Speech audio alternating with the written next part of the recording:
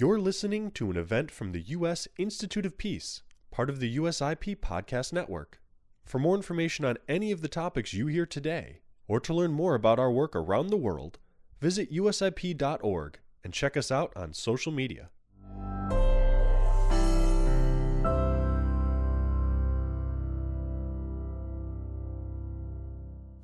Good afternoon. My name is Nancy Lindborg. I'm the president of the United States Institute of Peace, and I'm delighted to welcome everybody here today for a very timely and important conversation.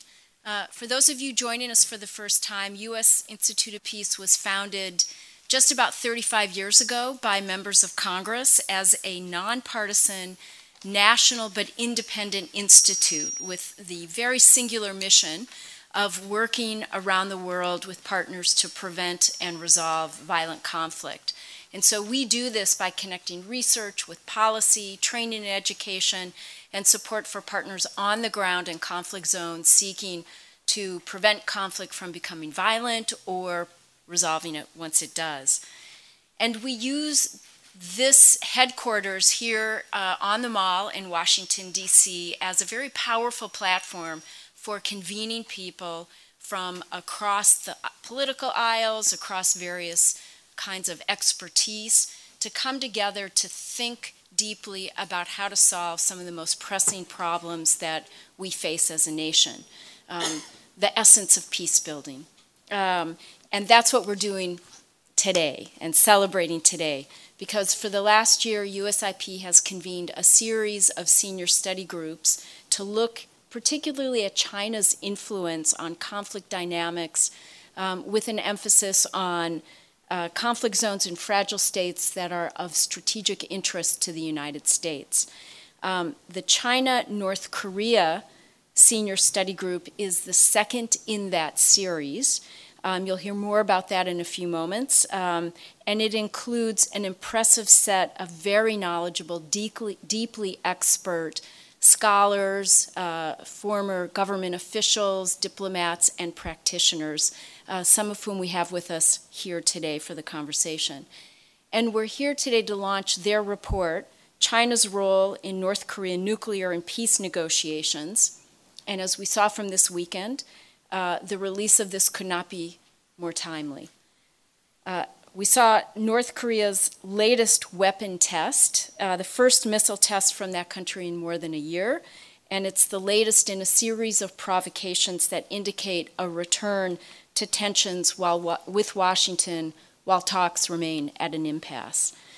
China, which wields considerable influence in Pyongyang and shares Washington's desire for a non-nuclear North Korea, very much wants to have a role in the negotiations with its neighbor. So the vital question is how to ensure that China can play a more constructive role in helping to move the discussion forward. Today we have the co-chairs of the Senior Study Group, Ambassador Zhou Yun and Ambassador Stapleton Roy, and two of the group's members, Daniel Russell and Ambassador Kathleen Stevens, to discuss the report and its recommendations. As I said, we look forward to a very timely, very important conversation, and you can follow the conversation with us on Twitter at USIP using the hashtag ChinaDPRK.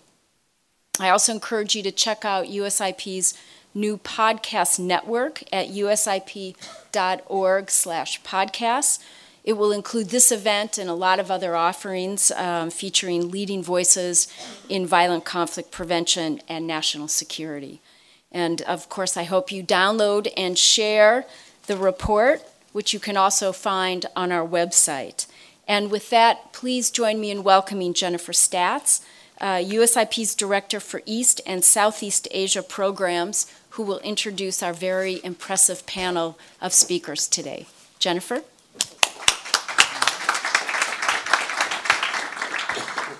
Thank you, Nancy, and welcome everyone to USIP. And thank you so much for joining us this afternoon for the launch of our new report on China's role in North Korea's nuclear and peace negotiations. As Nancy said, we invite you to pick up a hard copy. If you're here today, they're right outside the door. And if you're joining us online, they're available on the USIP website for download. Here at USIP, our China program focuses on China's impact on conflict dynamics around the world and the ways that China's increased global engagement influences the international community's efforts to prevent, mitigate, and resolve violent conflict. Now, as you all know, China's influence is growing in all corners of the globe, but it is still felt most acutely in those countries on China's border. As China's neighbor, largest trading partner, China is North Korea's neighbor, largest trading partner, and closest political ally, and thus plays a particularly important role in efforts to address the ongoing nuclear crisis on the peninsula. This report examines China's interests and influence in North Korea and provides nonpartisan recommendations for ways that the U.S. government and other stakeholders might take these factors into account when devising their own policies and strategies. As Nancy noted, the USIP's China program is conducting a series of senior study groups, or SSGs, examining China's influence on different conflict zones around the world. And for each SSG, we convene, again, an expert of bipartisan experts over a period of about 5 to 6 months to examine China's role in a specific conflict. The first study group looked at China's involvement in conflicts in Burma, and it was chaired by Ambassador Derek Mitchell and Dr. Daniel Twining, and was released in September of last year. Over the winter, we convened a different group of experts to look at China's role in North Korea, and the product of those discussions is the report that you have in front of you today. We were incredibly fortunate to have an amazing group of experts participating in this project. First and foremost, of course, are our magnificent co-chairs, Ambassador Roy and Ambassador Yoon, who you will hear from very shortly. But we also benefited from the experience and expertise of our other outstanding group members. They were not all able to be with us here today, but I want to read their names to make sure that their contributions are recognized. Those participants included Frank Alm from USIP, Victor Cha from CSIS, Ambassador Robert Gallucci from Georgetown University, Bonnie Glazer from CSIS, Paul Hare from the George Washington University, Zachary Hosford from the Office of United States Senator Markey, John Park from the Harvard Kennedy School, Daniel Russell from the Asia Society, Oriana Schuyler Mastro from Georgetown University, Ambassador Kathleen Stevens from the Korea Economic Institute, Michael Swain from the Carnegie Endowment for International Peace, and Susan Thornton from the Paul Tsai China Center at Yale Law School. We also received excellent research support from our USIP team, including Philip Gassert, Lucy Stevenson-Yang, Patty Kim, and Jacob Stokes. And last but not least, before we go any farther, I want to say a special word of thanks to Rachel Vandenbrink. Rachel is a member of our China and North Korea teams here at USIP and served as the project coordinator for this effort over the last 8 months, from our very first meeting until the launch today. And we could not have done this without her and are grateful for all the work that she did to make this project a success. So thank you, Rachel. But without further ado, moving on to the substance of today's event, we will hear first from our two co-chairs, Ambassador Roy and Ambassador Yoon, and then turn to Ambassador Stevens and Mr. Russell for their comments, and then finish with Q&A discussion from the audience. I imagine most of these folks are very well known to those of you in the audience here today, but I will give a short introduction before we get going. First, Ambassador Stapleton Roy is the founding director emeritus and a distinguished scholar at the Wilson Center's Kissinger Institute on China and the United States. He was born in China and watched the Chinese Civil War from the roof of his school in Shanghai. He attended Princeton University and then joined the U.S. Foreign Service, where he participated in the secret negotiations to establish U.S.-PRC diplomatic relations and later served as U.S. ambassador to China. He also served as the top U.S. envoy to Singapore and Indonesia, as well as Assistant Secretary of State for Intelligence and Research. Our other co-chair, Ambassador Joseph Yoon, served as U.S. Special Representative for North Korea policy from 2016 to 2018, and is one of the nation's leading experts on relations with North Korea. With 33 years in the U.S. Foreign Service, Ambassador Yoon also served as the ambassador to Malaysia, as well as the Principal Deputy Assistant Secretary for East Asian and Pacific Affairs and the Deputy Assistant Secretary for Southeast Asian Policy. And most importantly, he is currently a senior advisor with the Asia Center here at USIP. So we will start with opening remarks from our co-chairs and then turn to our other panelists after that. So with that, Ambassador Roy, the floor is yours. I can actually use the podium. I prefer to speak sitting down, but I have trouble juggling paper and microphones at the same time. We're here this afternoon to launch the U.S. Institute of Peace's new report on China's role in the North Korean nuclear issue. It's terrific timing. The harsh reality is that the North Korean nuclear issue is the most dangerous problem facing the United States and our friends and allies in East Asia. Through 4 successive U.S. administrations, extending back a quarter of a century, the United States has attached high priority to preventing North Korea from developing nuclear weapons. Following North Korea's detonation of a nuclear device in 2006, our attention shifted to limiting North Korea's nuclear program and, if possible, reversing it, with the goal of again denuclearizing the Korean Peninsula. These policies have been a dismal failure. After decades of determined efforts, and in defiance of an increasingly rigorous UN-backed sanctions regime, North Korea has successfully developed nuclear weapons and is nearing a capability to target the United States homeland with nuclear-tipped missiles. When the Trump administration took office in 2017, on this issue of vital importance to United States security, we had painted ourselves into a corner with no exit. North Korea had nuclear weapons. It had declared itself a nuclear power and taken denuclearization off of the table. We were only prepared to negotiate with North Korea on the basis of denuclearization, which was no longer on the table. That left us with no realistic options for addressing the problem other than extremely dangerous military ones that posed unacceptable risks to our allies. President Trump deserves credit. Indeed, I would say real credit for getting us out of this impasse and reopening a diplomatic track for negotiations with denuclearization back on the table as the goal of the talks. This put us in alignment with our South Korean ally, which favors direct U.S. engagement with North Korea. This has broken the impasse, but failed to produce any progress toward denuclearization. After 2 summit meetings between President Trump and North Korean leader Kim Jong-un, the negotiating process is in danger of breaking down. The U.S. breakthrough with North Korea also caused the ground to shift beneath our feet. North Korea's leader, Kim Jong-un, has emerged from his international isolation. In addition to 2 summits with President Trump, over the last year he's held several summits with South Korea, 4 summits with China, and his first summit meeting with Russian leader Putin just a few days ago. China is a central factor in this equation. It shares our goal of denuclearization on the Korean Peninsula, but its interests on the peninsula are not identical to those of the United States. China's top priority is to head off instability on its borders.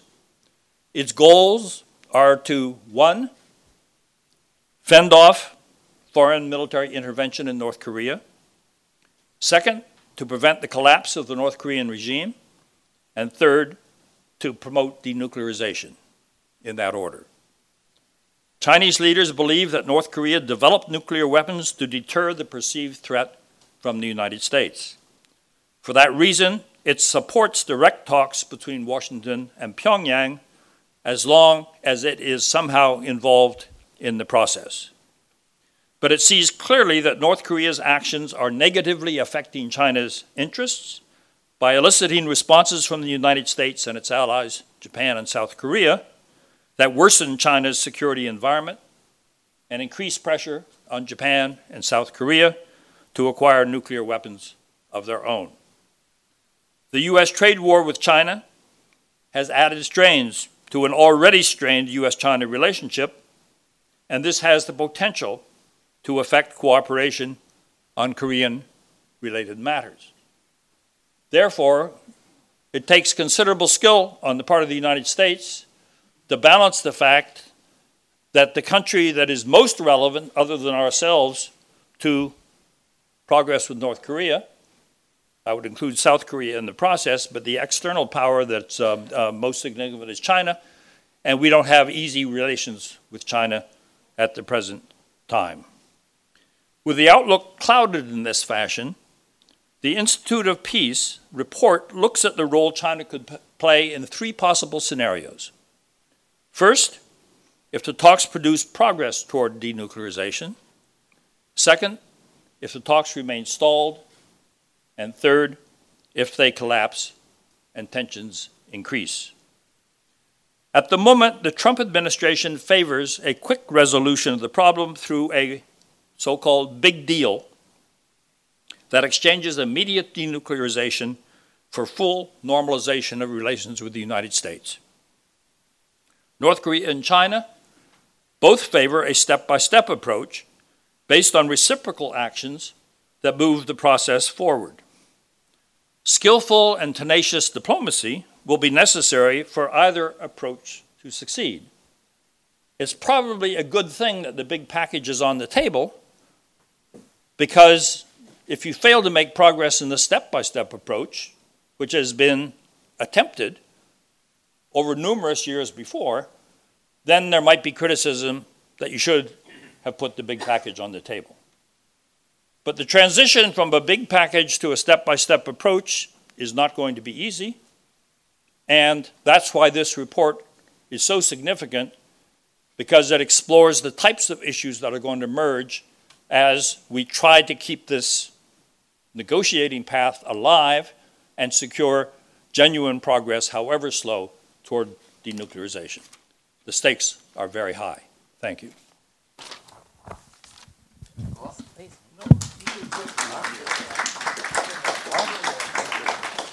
He wants me to go on. So, in my 33 years of foreign service, I've had several bosses, and I think 4 of them are here, And anyhow, thank you very much. I wanted to discuss a little bit about the question that everyone is asking, which is, will North Korea denuclearize? Have they made a fundamental question to denuclearize? And, my own answer is always that we don't know. I really doubt even Kim Jong-un himself knows, But what I do know is that I don't think U.S. alone can do it. I think it is just, we've tried it bilaterally, number of times, and it is just too difficult. And this is why we've really taken on the project of where else can we look for help? And of course, the obvious place is China. And I do believe that the relations between China and North Korea is such that they will be vital if we are to really succeed at denuclearizing North Korea. And you look at our report throughout, it mentions the leverage that China has over North Korea. That is very, very important.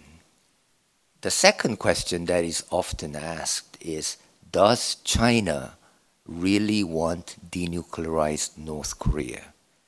Or do they see it in their interest to annoy the US, to have leverage over the US, to have a nuclear North Korea? And to me, I think that our report answers that quite clearly. Yes, China does value denuclearization. It's clearly in their interest. Number one, China's strategic goal is to ultimately get the US out of their back door, and they really see nuclear North Korea as something of a pretext or reason for us to be on Korean Peninsula. That's important for them. Second, they don't want to proliferate the area. I mean, they do value very significantly the fact that they are a legitimate, so-called P5, acknowledged, accepted nuclear power. They certainly do not want another country, let alone a small country in the region, having nuclear weapons. So I think for all those reasons, our conclusion is very strongly that China does want denuclearization of North Korea. But that does not mean that China wants to do it the same way as the US. And this is the fundamental disconnect between the US position and Chinese position. And to put it very simply, China wants to see both the stability and continuation of the Kim regime while denuclearization is going on. Call it parallel action, call it dual track, but clearly they want that. For us, for the US, it has always been important, before we think about issues like peace, normalization, whatever, that there be denuclearization. And so I think that's a fundamental disconnect.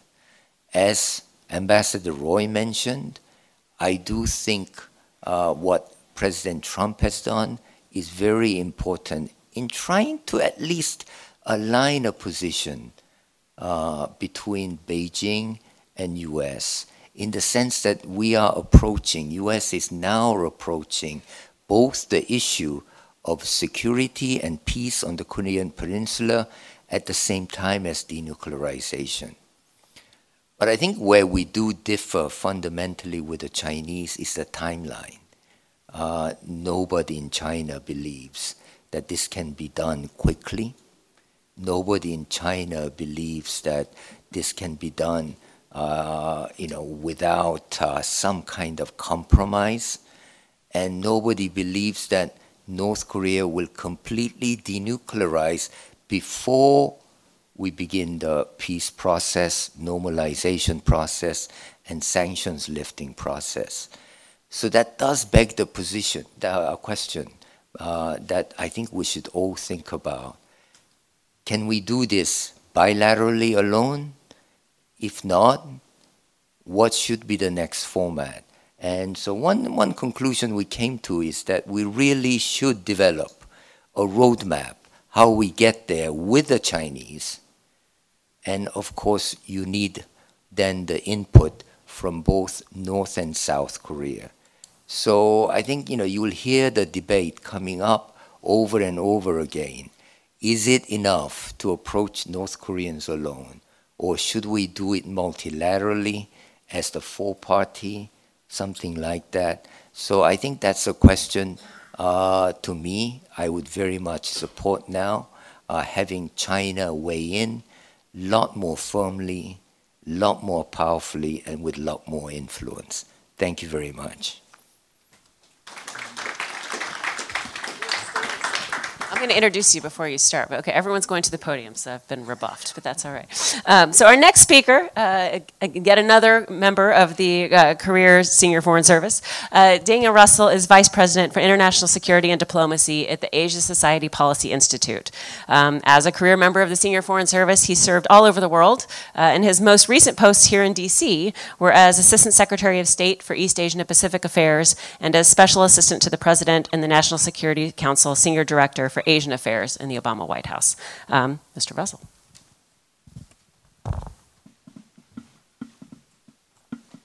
Thanks, Jennifer, and thanks, Nancy. This has been a terrific group, and it's been my honor to be part of such an esteemed gathering of experts. My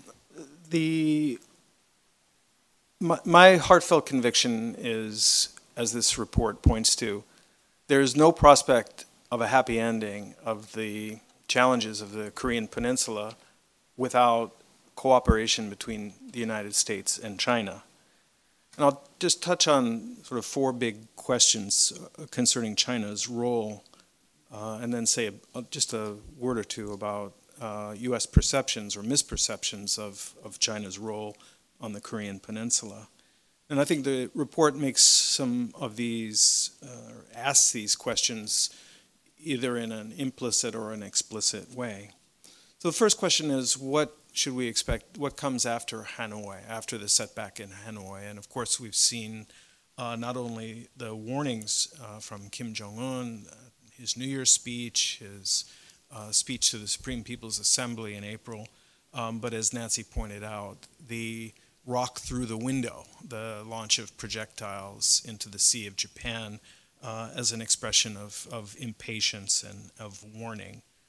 I think we should expect that the Chinese would have a certain degree of sympathy for North Korea's impatience, although, of course, a lot of unhappiness and queasiness about the kinetic expression of that frustration. The Chinese are very supportive of the notion of the phased synchronous action, action for action.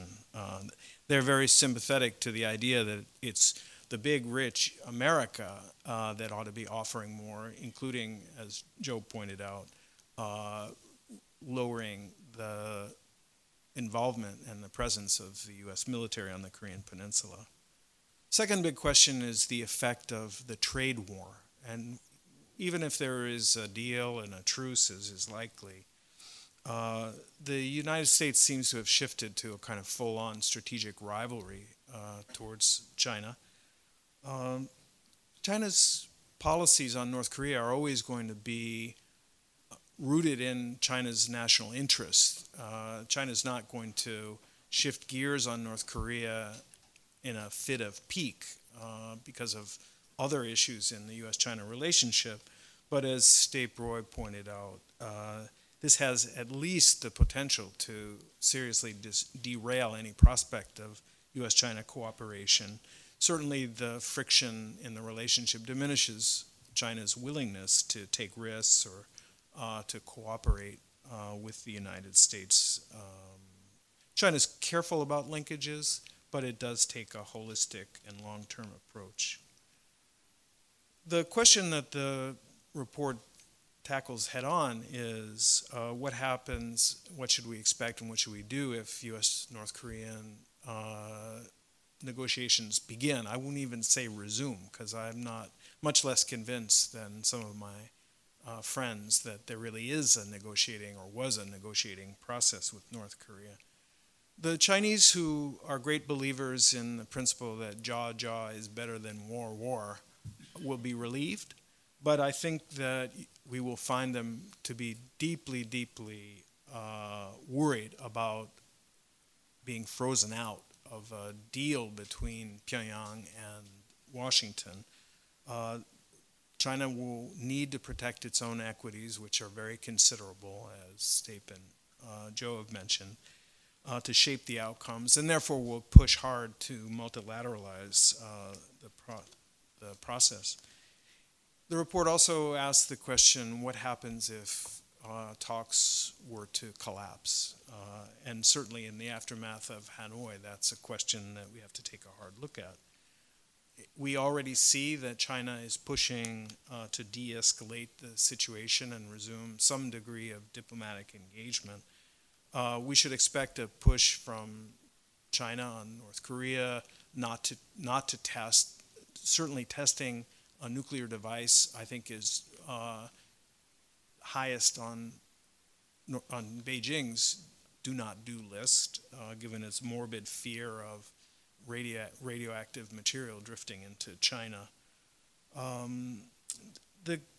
I think we should expect more pressure on the United States as well in this scenario to ease off, to be more flexible, to offer more, to give more.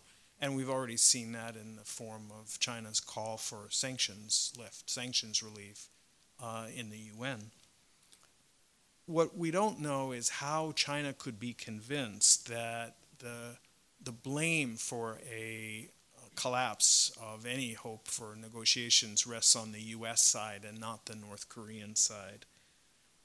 And we also don't know the answer to the question, what would happen if in the aftermath of a complete collapse and a resumption of tensions or even fire and fury, what would happen if the United States actions included such things as economic sanctions against major Chinese banks that are perceived as doing business with North Korea?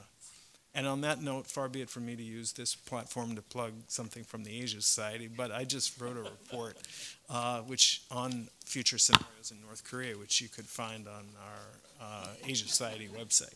Sorry, Nancy. Real quick on U.S. perceptions or misperceptions of China's role in the North Korea problem. There's a very long list. I'll mention three. That China wants denuclearization, as does the United States, and therefore we share the same goal.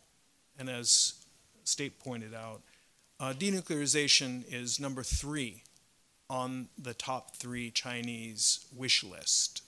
And so it is often coming up short when China has to make tough policy calls, avoiding war, avoiding chaos being number 1 and 2. Second, that China could force North Korea to capitulate if it only wanted to.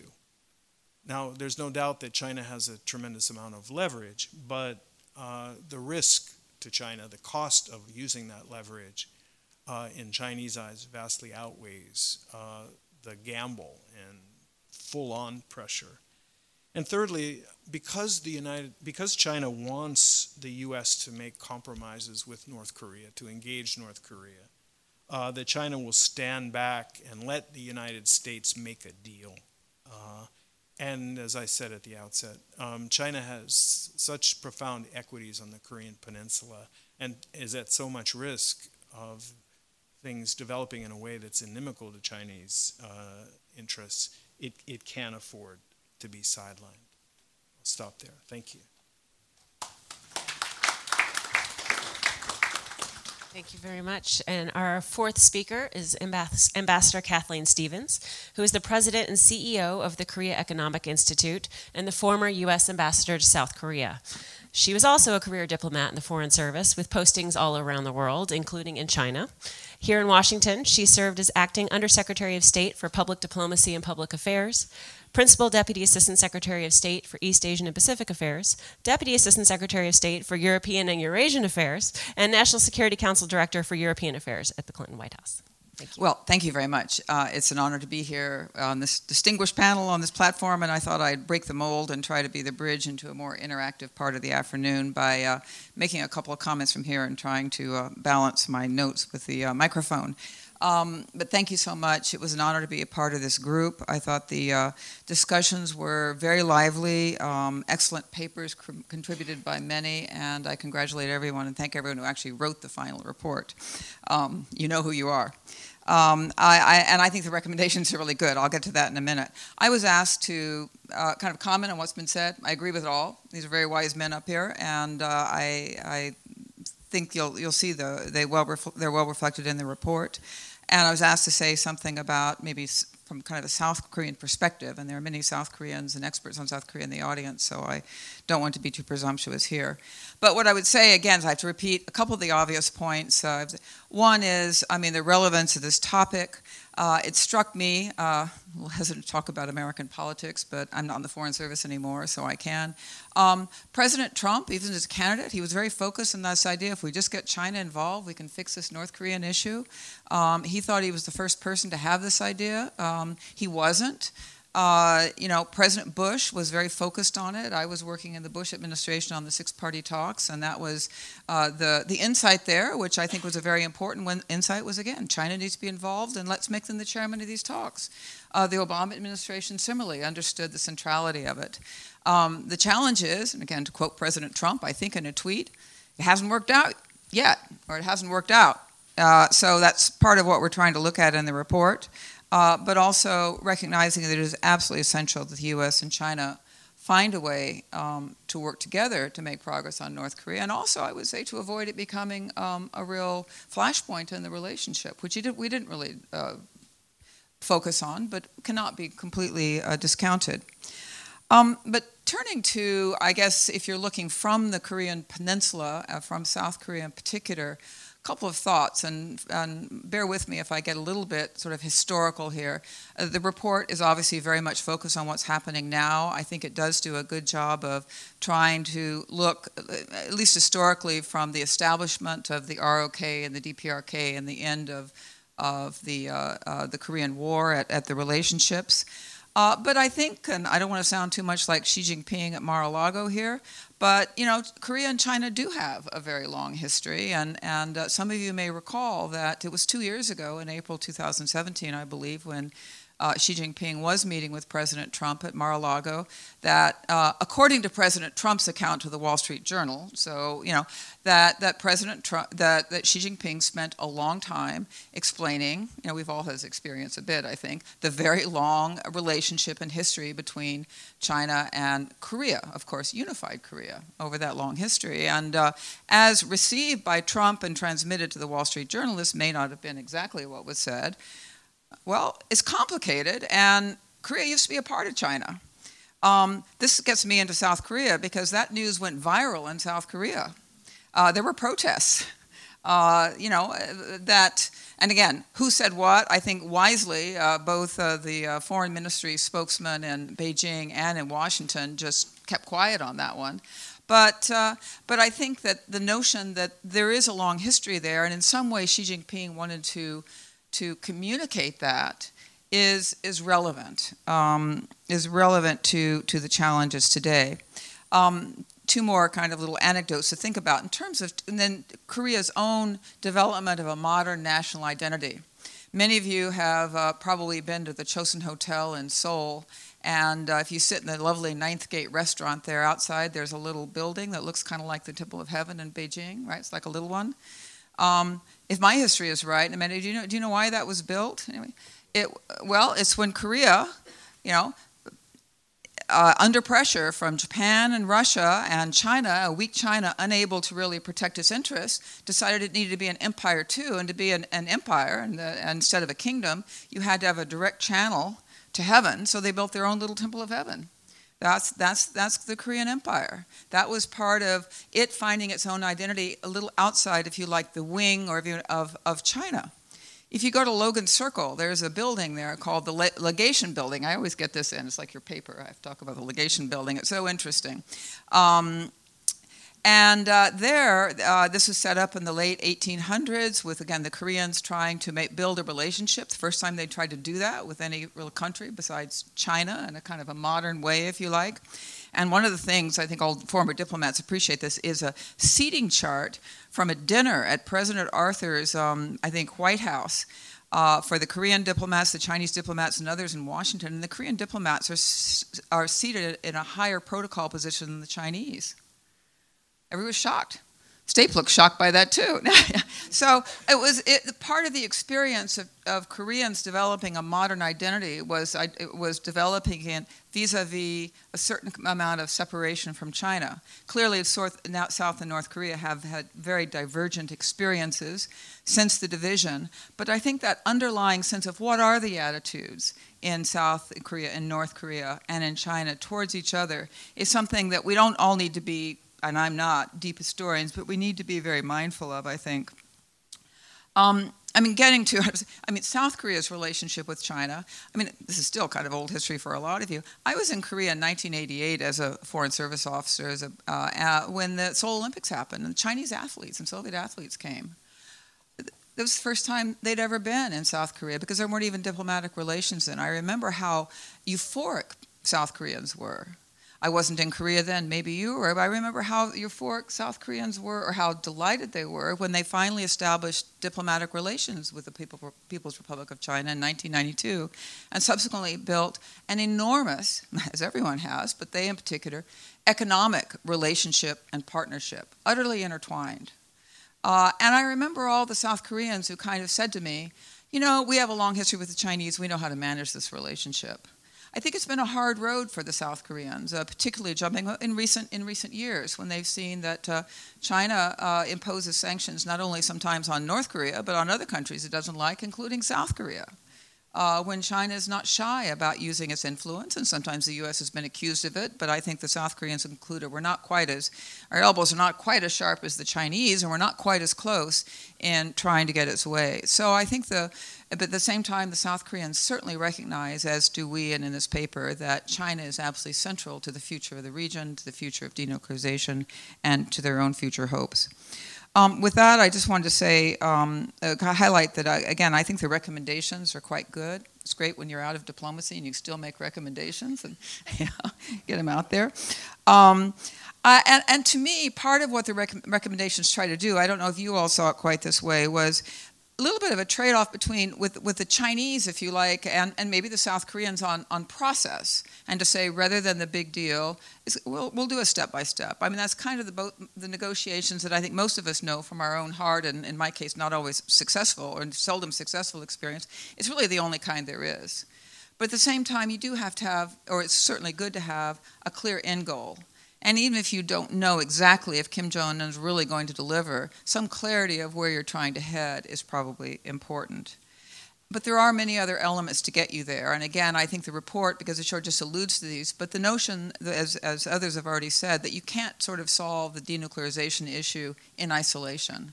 It would be really nice if this is a kind of a purely intellectual non-proliferation exercise and we went about it in that way.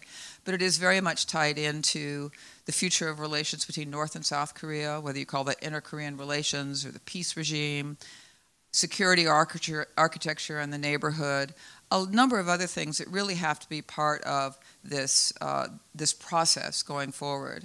So I think if we can find a way to, one, recognize that China, if we're going to engage in this way, in my opinion anyway, is going to need more than like after-action reports, you know, whether they come from a shuttling diplomat or from a presidential phone call. They're going to have to be in this process in a bigger way, but in a way that also ensures that, I think from a U.S. perspective, that we are not seen as, and not in actuality, somehow forming some kind of great power condominium that overlooks the interests of South Korea, or for that matter, North Korea, or of course other very concerned countries like Japan.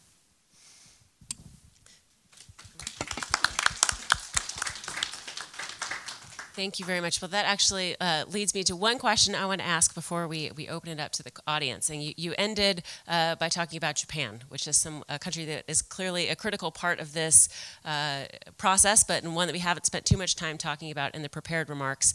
So I want to ask a little bit about Japan, but also Russia. Both of them are discussed in the report. I think Steve Biegun is in Japan today, if that's right. And obviously there was just recently the big meeting between Kim Jong-un and Vladimir Putin. Open it up to the panel. Someone wants to say a little bit more about the role of Japan and Russia in this process.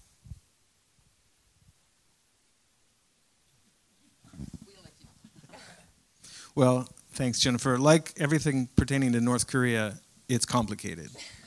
So from Japan's point of view, on the one hand, it is most directly and most imminently in danger from North Korean missiles and potentially from nuclear warheads. Attacking Japan, of course, metaphorically, is the one thing that all Koreans seem to be able to agree upon. So it has the threat to Japan has a unifying effect, and it furthermore is part and parcel of North Korea's own strategy to align itself strategically with China and with Russia in the current environment. So Japan believes that it has a lot to fear from North Korea with some justice. And that's reinforced by the fact that Kim Jong-un declared a moratorium only on long-range and medium-range missiles, not on short-range missiles. And what we saw over the weekend were projectiles that landed in the Sea of Japan. So there's something real there. Secondly, Japan has the long-festering issue of Japanese citizens who were willfully abducted by North Korea in the 70s and 80s. And this has a tremendous political importance in Japan, particularly under the Abe government.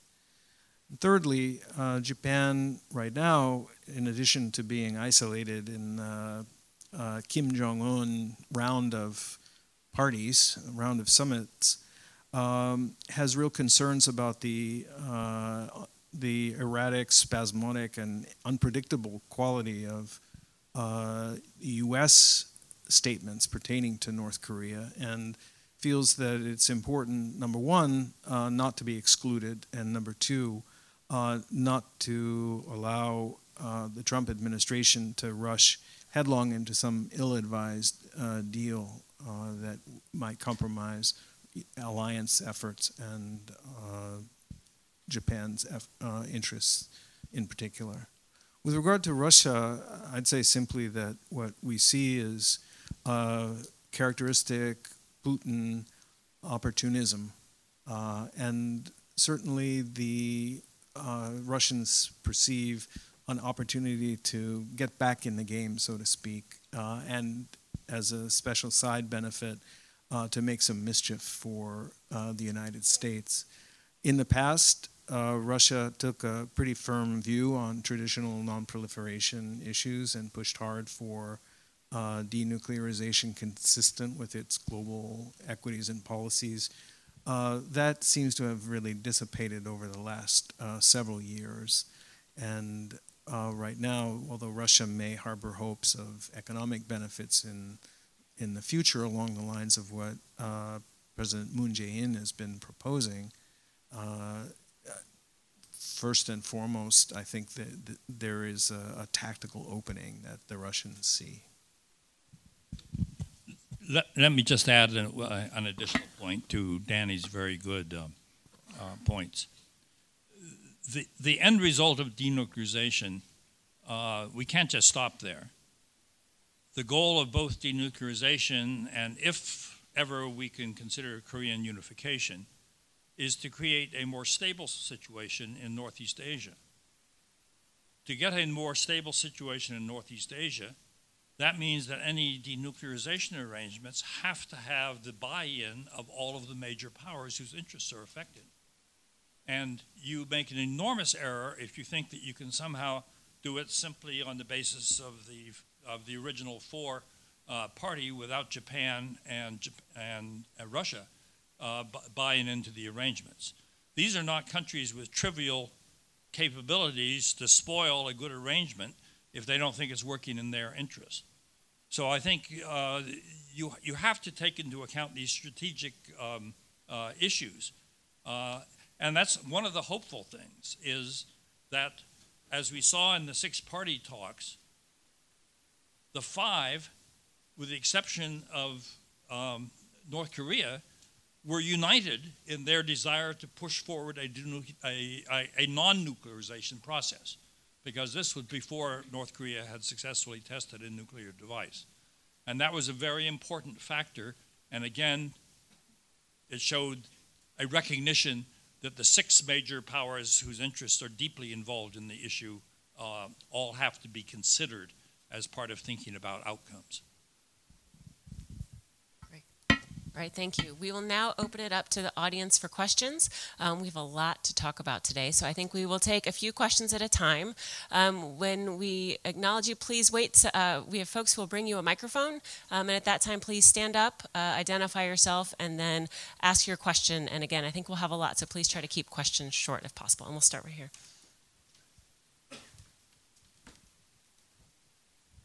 Eun Jung-cho with the Voice of America.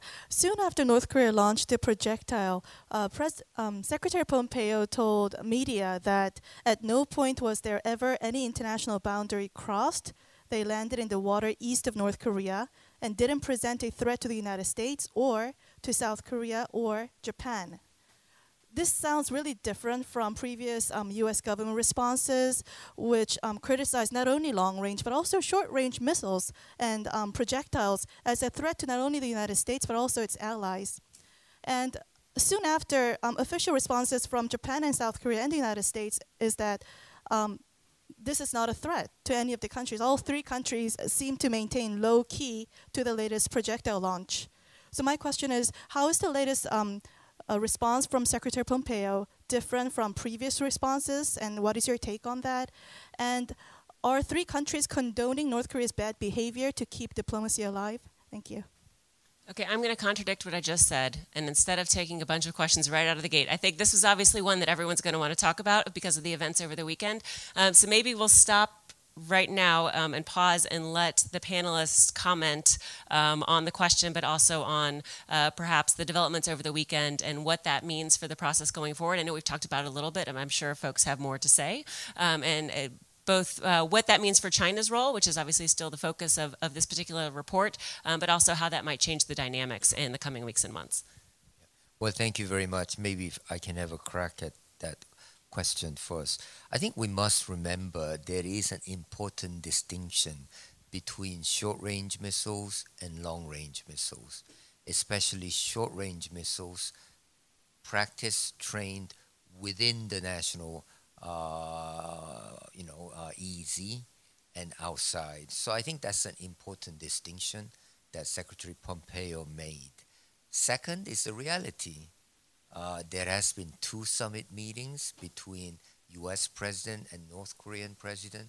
There has been, 3 summit meetings between South Korean President and North Korean leader, and 4 between Chinese and North Koreans. I do think it is in the interest of the region to keep the current engagement alive. So I think what you said is partly true. They do want to give diplomacy a chance.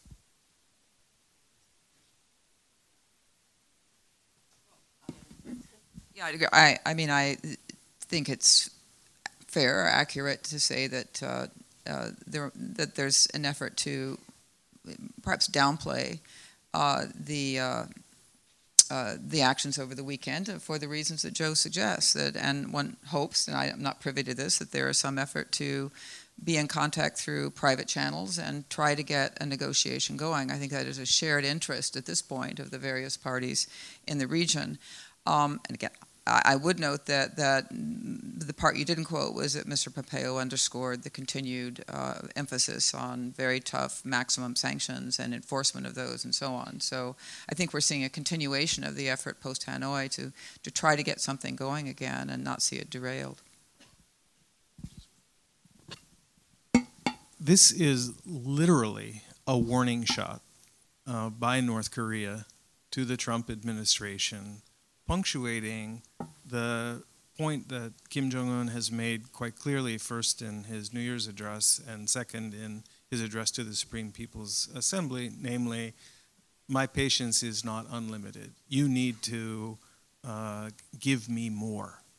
And while assuming that this was not a ballistic missile test, because all ballistic missile tests are explicitly prohibited under multiple UN Security Council resolutions, it's perfectly understandable why the Trump administration would seek to downplay the significance of this warning and instead try to redouble efforts to get the North Koreans to engage in a diplomatic format. But it also does raise the question, if the message to North Korea is this didn't meet the threshold of truly alarming us, is that inadvertently a challenge to North Korea to up the ante? And we may see the answer to that question in the coming weeks and months. Okay, we'll go back to the audience for questions. We'll start here. Sorry.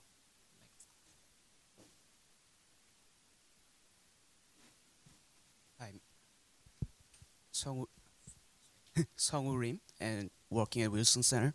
I have 2 simple questions about China and six-party talks. First question is, I had a chance to attend a seminar in China. So some Chinese scholars said China's role to the North Korea is highly limited. So China cannot prevent North Korea from developing nuclear weapons. How does Ambassador think about this opinion? Second question is there any possibility to revival of six-party talks among 6 countries in the Northeast Asia? Thank you. Thank you very much. And again, we'll start here at the back. Thanks.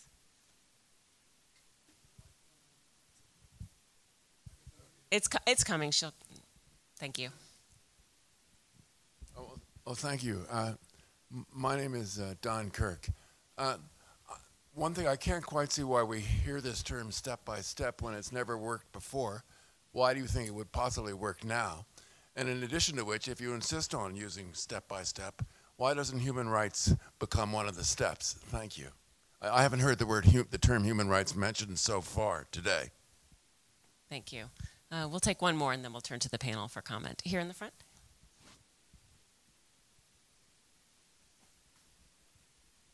Barbara Harvey, retired Foreign Service officer, served in Seoul in the early 60s and was North Korean desk officer in the early 80s. And my question is about China's relationship now that it has good relations with South Korea. How has that affected their approach to the question of the Korean Peninsula, and does it make them less nervous about unification? Wonderful, thanks. Okay, we'll turn to the panel to comment on those three excellent questions. Does anyone want to go first? Ambassador Roy. Let me take the question of China not being able to prevent North Korea from developing nuclear weapons. As a representative of a great power, dealing with many countries that were not as powerful as the United States, I am very aware of the limitations on what great powers can do in forcing other countries to behave. If China had unlimited resources to force North Korea to do what it wanted, then I have no doubt that we would have been able to tell North Korea to stop the flow, to tell Mexico to halt the flow of refugees across the hundreds of miles of Mexican territory that they crossed to reach the U.S. border. We can't order Mexico around. China cannot order North Korea around. China was the first country to issue a statement condemning the North Korean nuclear test in 2006. It used language that is normally reserved for the United States. It accused it of blatantly violating its international undertakings. It was extraordinarily strong language. The Chinese were genuinely offended by it. They are offended by the fact that North Korea repeatedly has taken actions designed to thumb their nose at China on issues which China has told them were very important to China. So if one understands this background to the relationship, one has a better understanding of why China believes that it's necessary to create interests for North Korea to move in particular declarations. I was at a lunch in China a few years ago when the premier of China was complaining about the fact that North Korea, when they used to ship their fuel oil to North Korea on railroad cars, North Korea wouldn't return the railroad cars. Well, China's response, it built a pipeline instead. Now, you see, the United States, we would have made a big issue out of the railroad cars. China just found a way around the problem. That's the way it tends to deal with North Korea. I think the good thing about this format is we can pick a question we want to answer. So I'll go ahead and pick the step-by-step one. I agree with you. I don't like it step-by-step or even calling it. But I mean, what I would have, if I was back, I would push for what I call a interim agreement, because it is practically impossible to get from where we are to the end point of complete denuclearization, which includes dismantling, which includes verification. We just can't get there because they won't agree. So how do you get from here to there? And I don't think, call it what you want, step by step, parallel action, action for action. You have to do it because of such incredible lack of trust. And there is no other way. We have not been able to communicate with them except in these rare meetings.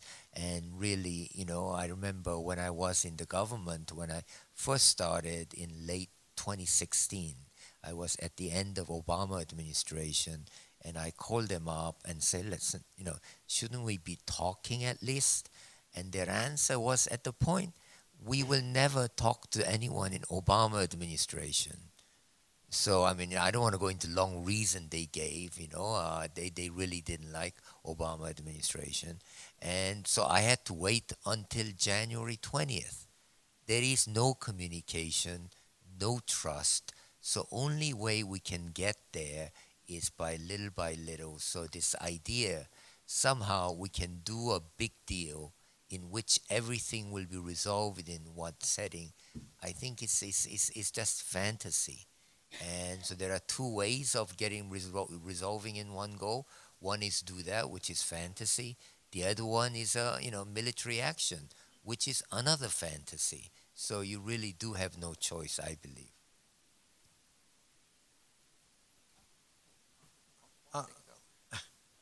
Well, I'll leave the South Korea, China question to you, at least, if I may, Kathy.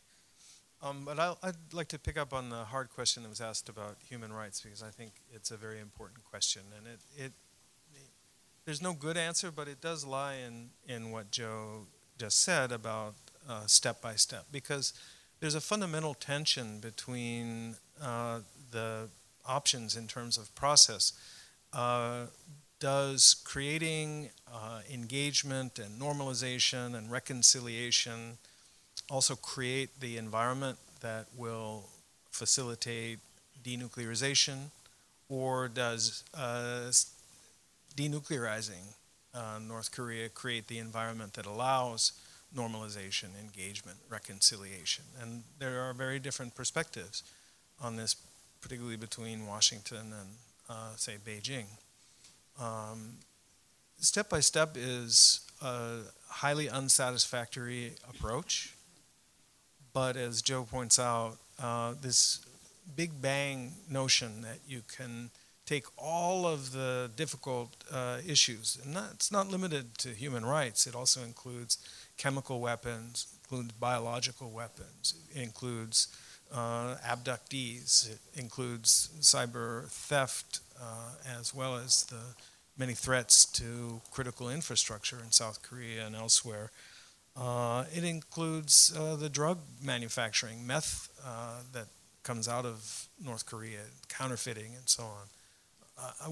I'm not merely putting human rights on a long list of offenses.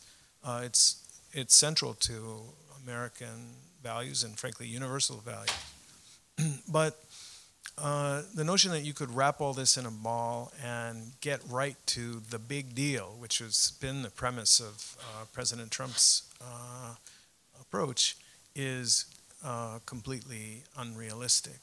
On the other hand, we know from experience that step by step with North Korea almost invariably has led to what's called the Zeno's paradox, where you're always inching a half step closer and closer, but somehow you never seem to get there.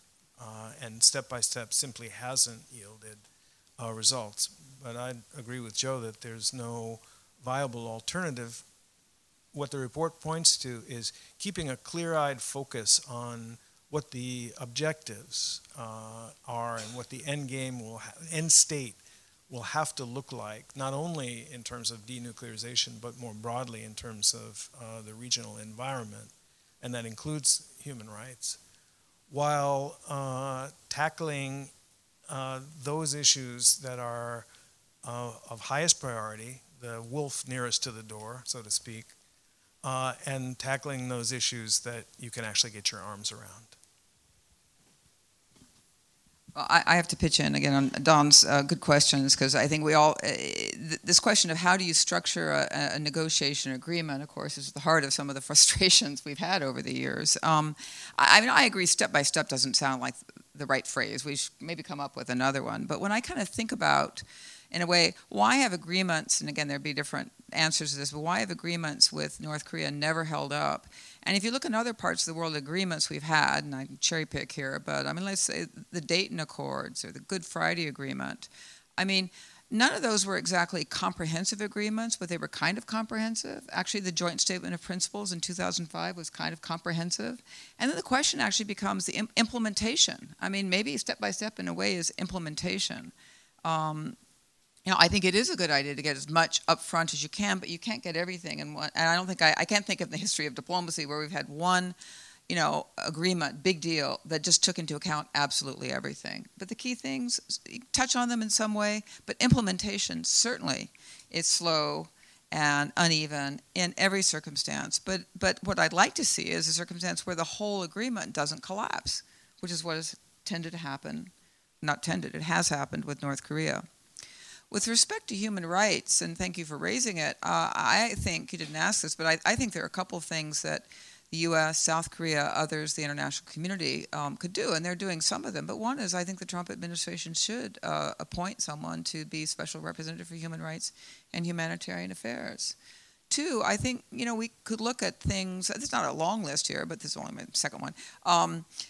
Things like suggestions, if you like, that could become eventually part of agenda for adjustments in North Korea's legal system that it would need to do in order to encourage the kind of economic growth, something else we have not yet touched on in talking about North Korea, but the kind of economic growth and development it says it wants. Some of this could be labor laws, other could be very basic human rights issues that we used to have with South Korea, like the law on guilt by association. That wasn't eliminated in South Korea until the 1980s. Simply getting rid of that would be a huge step. And I think putting it on the agenda without waiting for an agreement on other things would be the right thing to do. Barbara, it's great to see you again. Your question about, this burgeoning relationship between South Korea and China that has developed over the years economically, but also in other ways. K-pop is very big in China. Obviously, tourism has gone back and forth. Somewhat, or much influenced in the last few years, of course, by the tensions over the deployment of the missile defense system in South Korea and some other issues, and China's putting economic pressure because of that. I think you see over the years, since the 90s, and the improvement and the normalization of relations, great hopes on the part of the South Koreans that China could be brought to understand. Park Geun-hye, the previous president, was very focused on this and, in fact, was ready to irritate Washington. Danny could tell you more about that, to try to build that kind of relationship with China with the express goal. She was very public about this, of kind of acculturating them to the kind of Korea that she hoped to see and why that would be in China's interests. I think, right now there is a sense of disappointment, to put it mildly, with some of China's decisions, particularly, in that its fundamental interests do seem to certainly still go more to sustaining North Korea than South Korea's desire for improved inter-Korean relations. But the efforts continue and are certainly on the agenda of any South Korean government.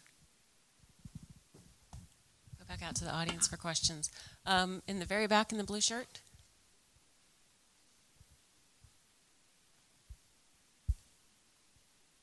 Hi, Ben Marks with NHK Japan Broadcasting.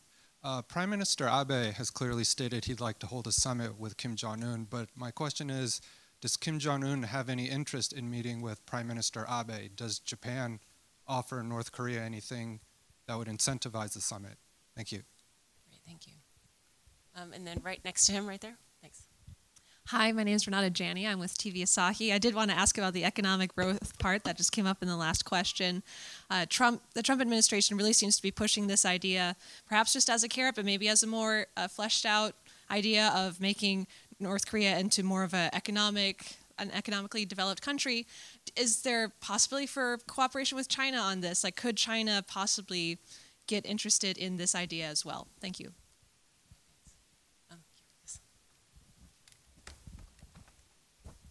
Karuthin from Vietnamese People Army. I have two simple questions. The first question is, what's the role of the U.S. and China in terms of setting up a peace agreement in the Korean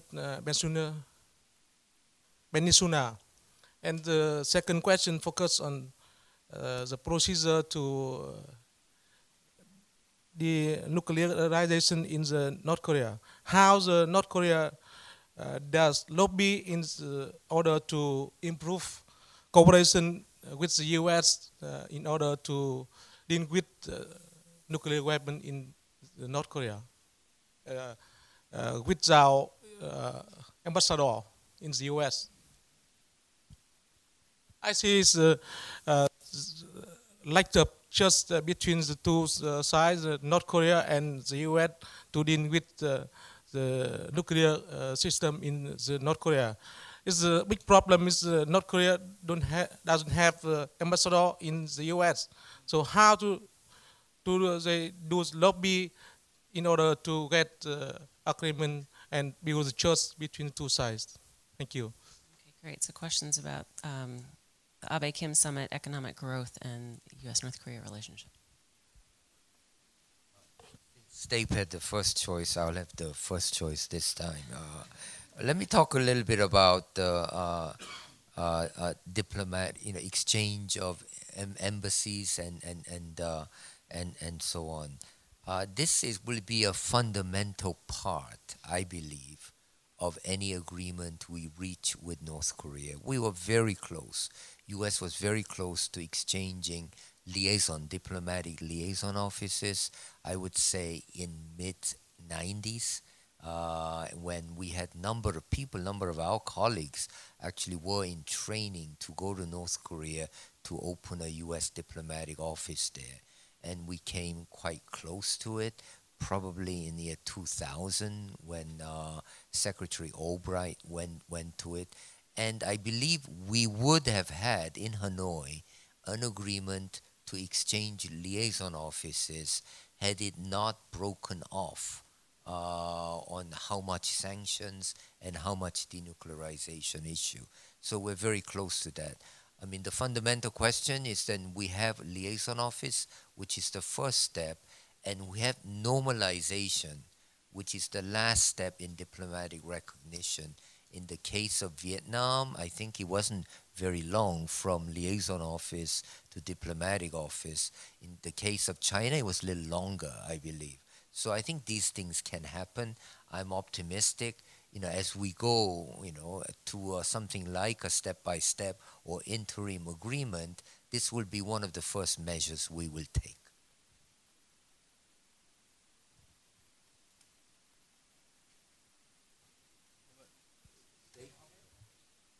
Which question? How about the economic development, North Korea? Normalization. Peace treaty, yeah. Whether you use the terms step by step or not, here is your problem.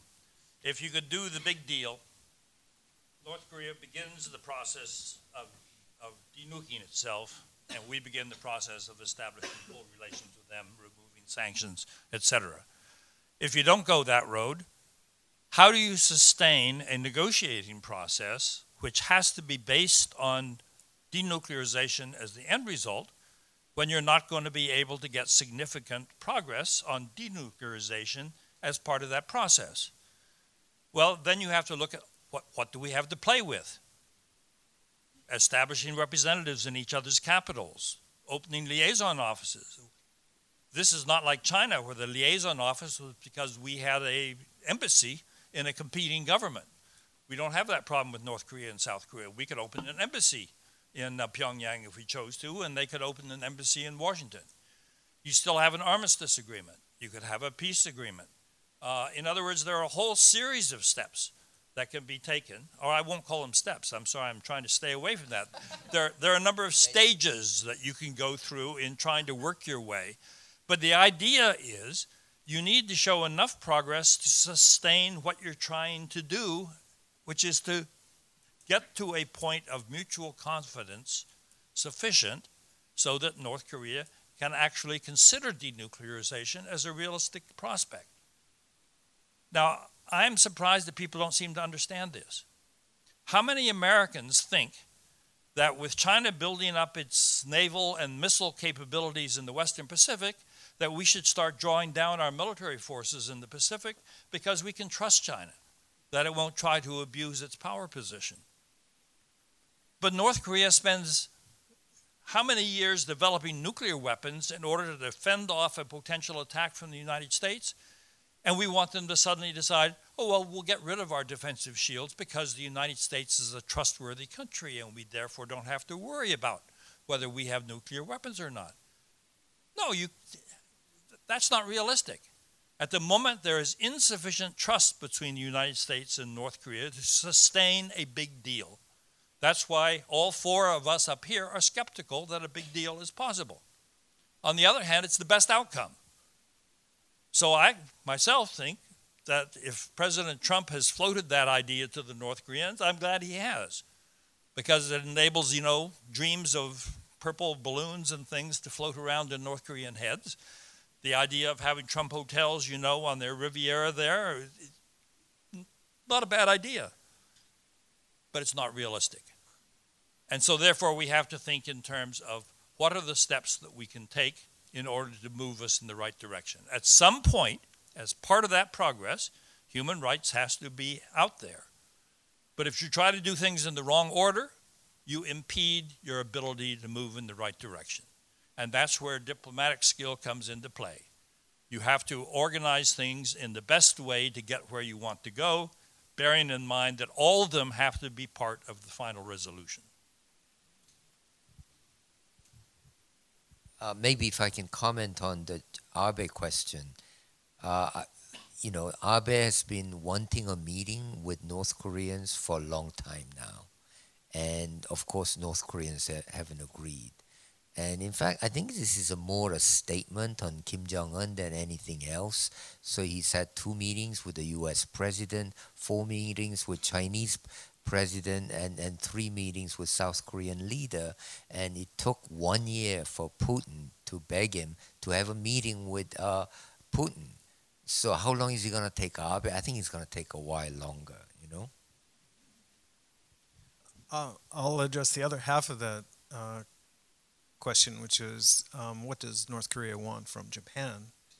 And while I'm engaging in a little mind reading, something that the North Koreans have consistently asserted is that Japan is, like the Republic of Korea, essentially a puppet of the United States. And it's reasonable to believe that the North Koreans calculate that if they can make a deal with President Trump, then Japan will be forced to follow.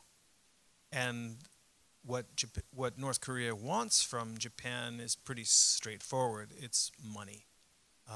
The North Koreans expect that they would receive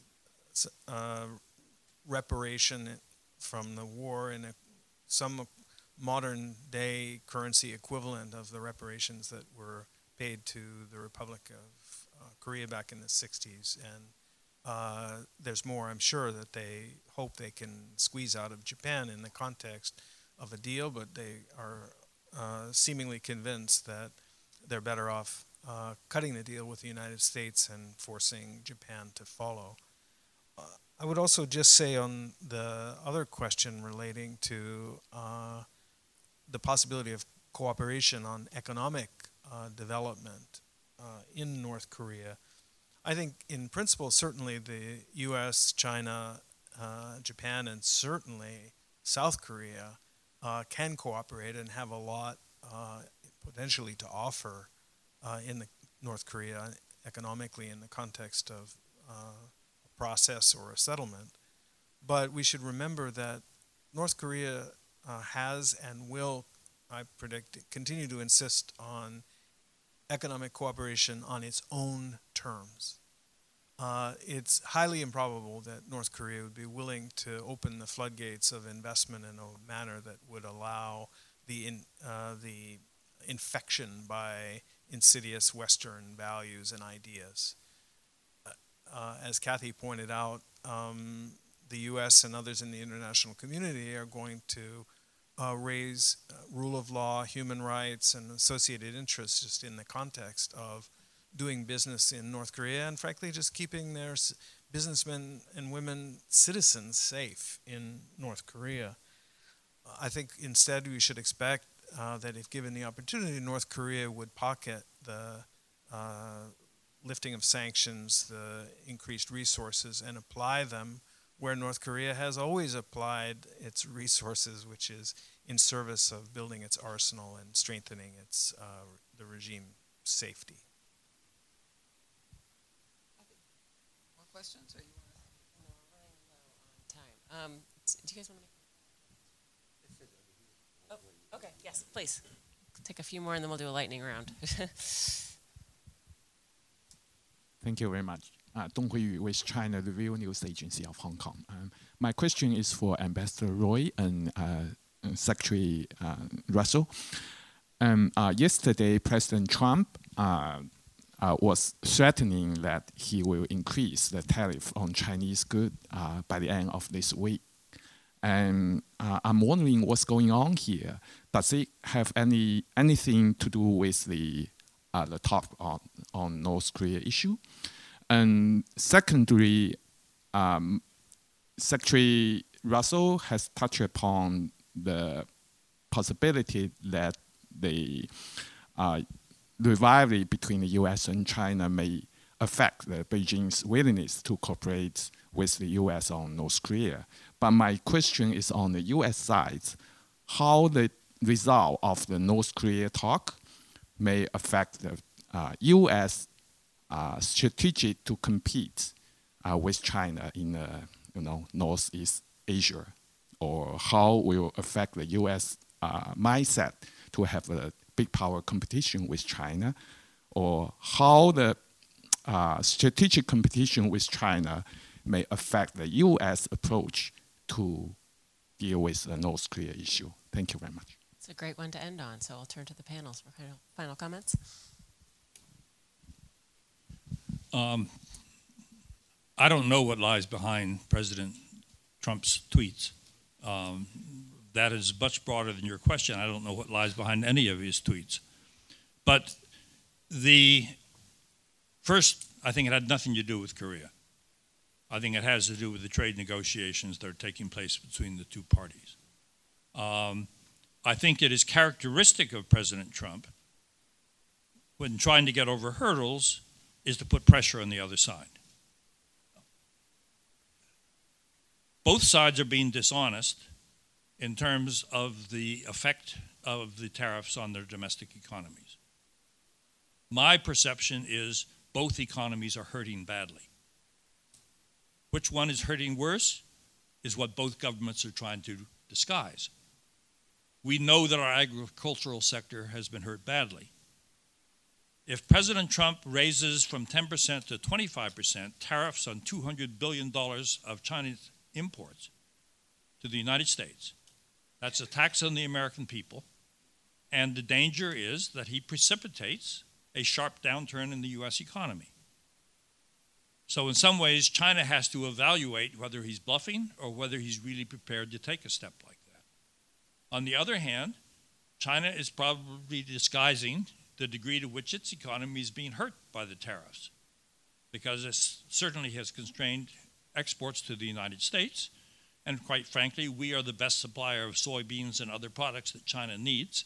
And it's awkward for China to have to find alternative suppliers. So this is your problem. It's a pressure tactic designed to try to get an outcome that you can then live with in terms of your own domestic factors.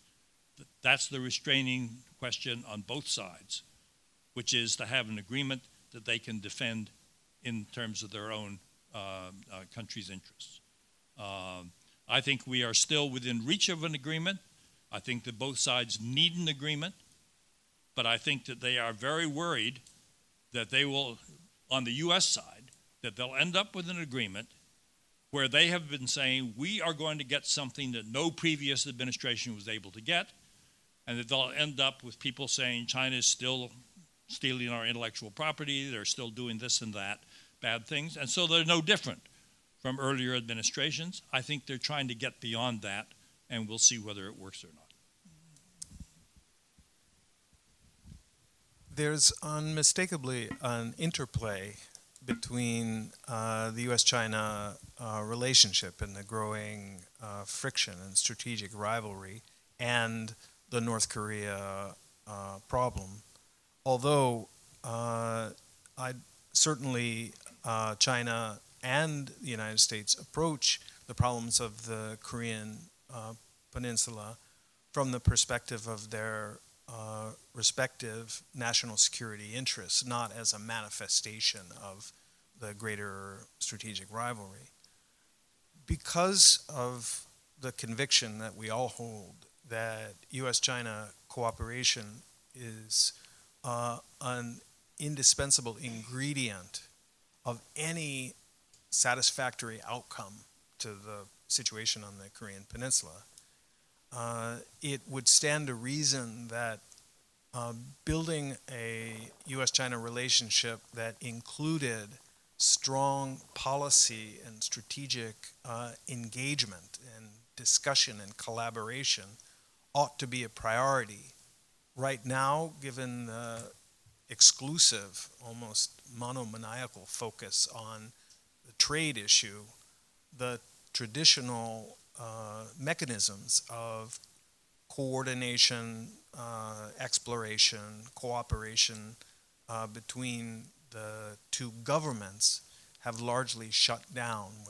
There's no strategic or diplomatic security dialogue. There are none of the normal processes, and I think that's certainly a problem that makes it even harder to get to the prospect of practical cooperation.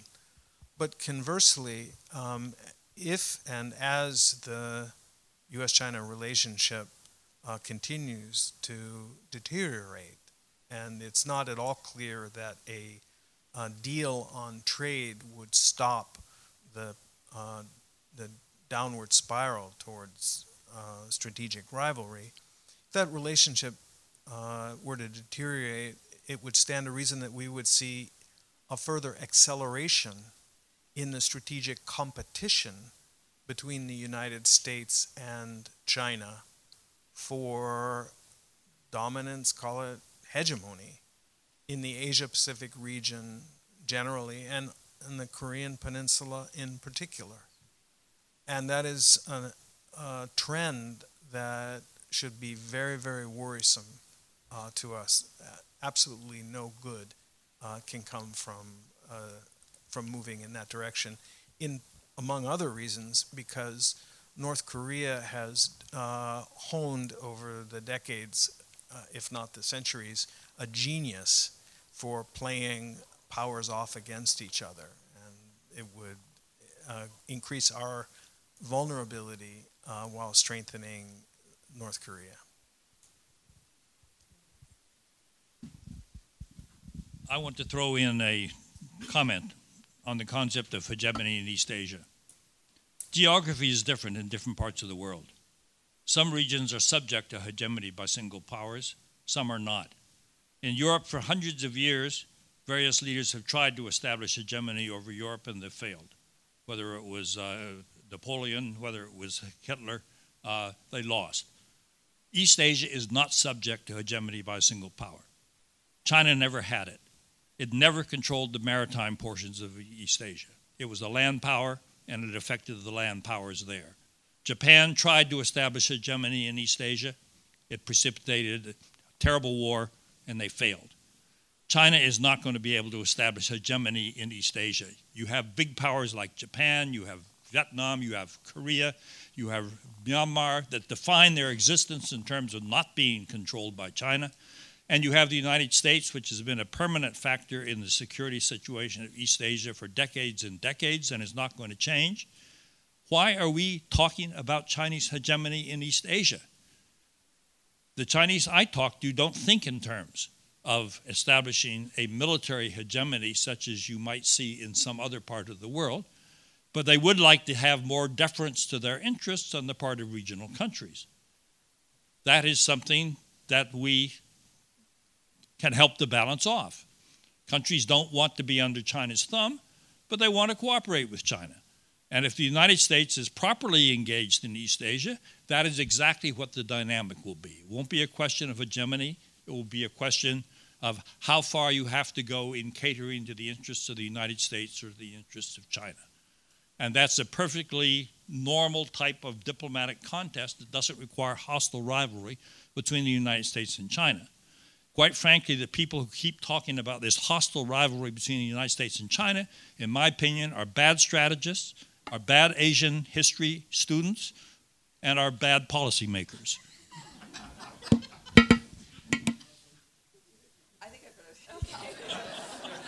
Unfortunately,